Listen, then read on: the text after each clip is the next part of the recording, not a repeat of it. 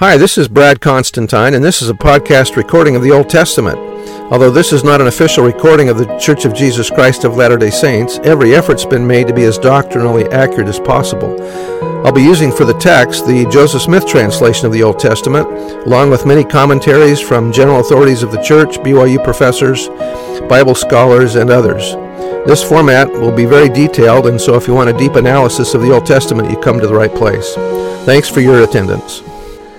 Hi, and welcome back to the Old Testament podcast. This is going to be for 1 Samuel chapter 2.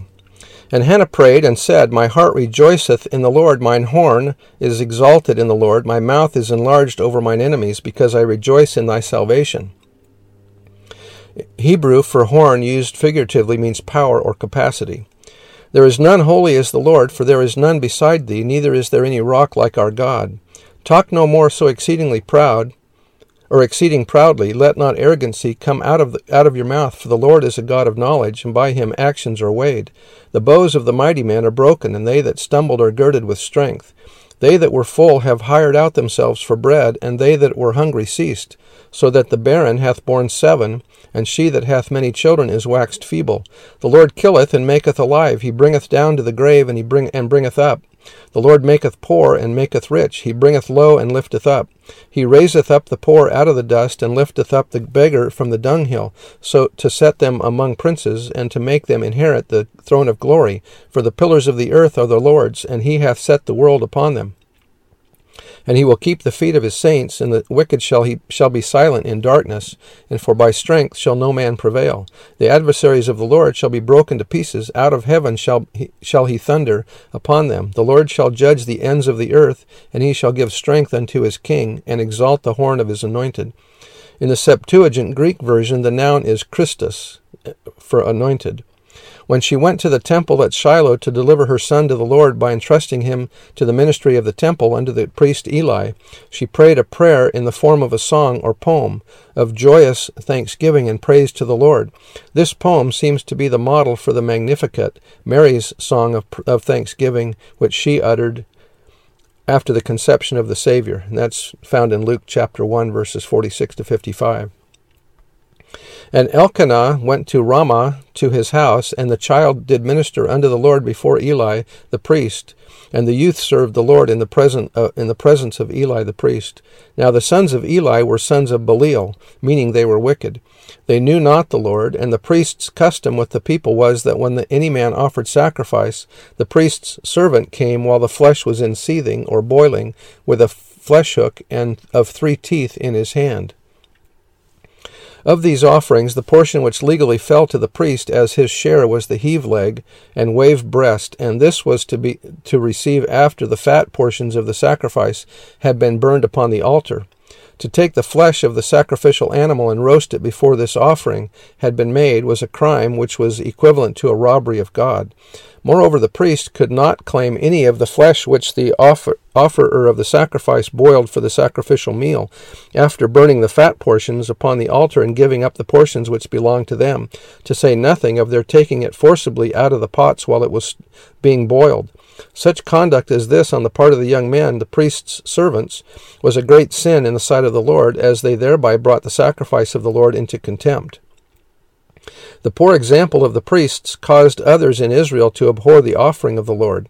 But these actions were not all, for the sons of Eli seduced women and engaged in adulterous acts at the very door of the tabernacle, evidently by misusing their office of priest to entice the women.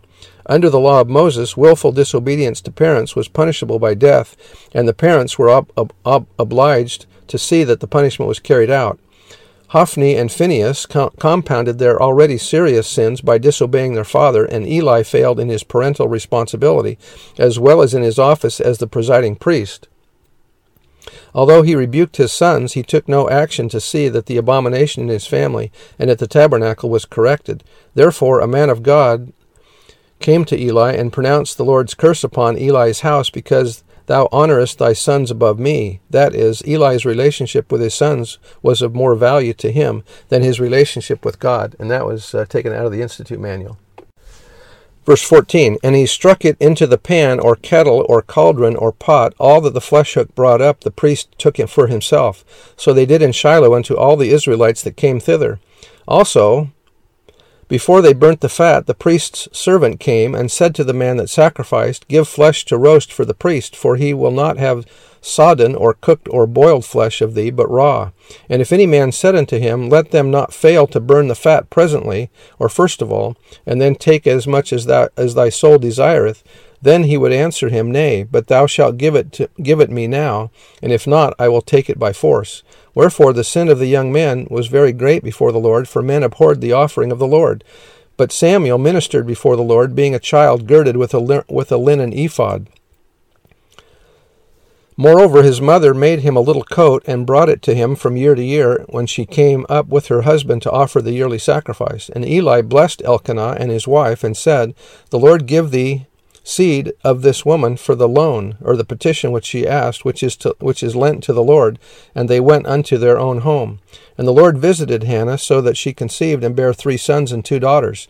And the child Samuel grew before the Lord. Now Eli was very old, and heard all that his sons did unto all Israel, and how they lay with the women that assembled at the door of the tabernacle of the congregation. And he said unto them, Why do ye such things? For I hear of your evil dealings by all this people. Nay, my sons, for it is no good report that I hear. Ye make the Lord's people to transgress. If one man sin against another, the judge shall judge him. But if a man sin against the Lord, who shall entreat for him? Notwithstanding they hearken not unto the voice of their father, because the Lord would slay them. They were solemnly announced to Eli by a prophet, since by his culpable weakness he shared the guilt of his sons. As so often is his dealings with his own people, the Lord condescended to reason, not only to exhibit the rightness of his ways, but to lay down principles for all time for the guidance of his church. Had he not dealt in special grace with the house of Aaron, he had honored it at the first by special revelation. He had singled it out for the privilege of ministering unto him at the altar, for the still higher function of presenting in the incense the prayers of his people, and for that highest office of wearing of the ephod, or the ephod, in the solemn mediatorial services of the Day of Atonement. Moreover, he had made ample provision for all their wants. All this had been granted in perpetuity to the house of Aaron. It had been specially confirmed to Phinehas on account of his zeal for the honor of God. But even the latter circumstance, as well as the nature of the case, indicated that the whole rested on a moral relationship, as indeed the general principle holds true. Them that honor me I will honor, and they that despise me shall be lightly esteemed. In accordance with this, Eli and his house would become subjects of special judgment. None of his descendants, so long as they held office, should attain old age. In punishment of their own insolence of office, they would experience constant humiliation. Another and more faithful line of priests should fill the highest office, and the deposed family would have to seek at their hands the humblest places for the sake of the barest necessities of life. Thus, justice would overtake a family which, in their pride of office, had dared to treat the priesthood as if it were absolutely their own, and to degrade it for selfish purposes. As for the chief offenders, Hophni and Phinehas, swift destruction would overtake them in one day, and their death would be the sign of the commencement of those judgments which were to culminate in the time of Solomon. Verse 26, and that was by Josephus and Edersheim. Verse 26, and the child grew on and was in favor both with the Lord and also with men. This sounds like Jesus' description, doesn't it, as he grew up. And there came a man of God unto Eli and said unto him, Thus saith the Lord, Did I plainly appear unto the house of thy father when they were in Egypt in Pharaoh's house? And did I choose him out of all the tribes of Israel to be my priest, to offer upon mine altar, to burn incense, to wear an ephod before me? And did I give unto the house of thy father all the offerings made by fire of the children of Israel? Wherefore kick ye, or treat with scorn at my sacrifice and at mine offering, which I have commanded in my habitation, and honorest thy sons above me, to make yourselves fat with the chiefest of all the offerings of Israel my people? Wherefore the Lord God of Israel saith, I said indeed that thy house and the house of thy father should walk before me forever, but now the Lord saith, But be it far from me, for them that honor me I will honor, and they that despise me shall be lightly esteemed. Behold, the days come that I will cut off thine arm.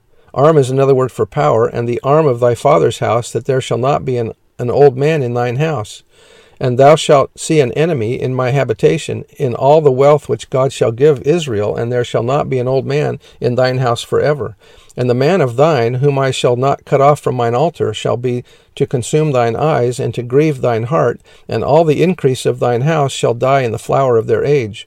And this shall be a sign unto thee, that shall come upon thy 2 sons, on Hophni and Phinehas. In one day they shall die both of them.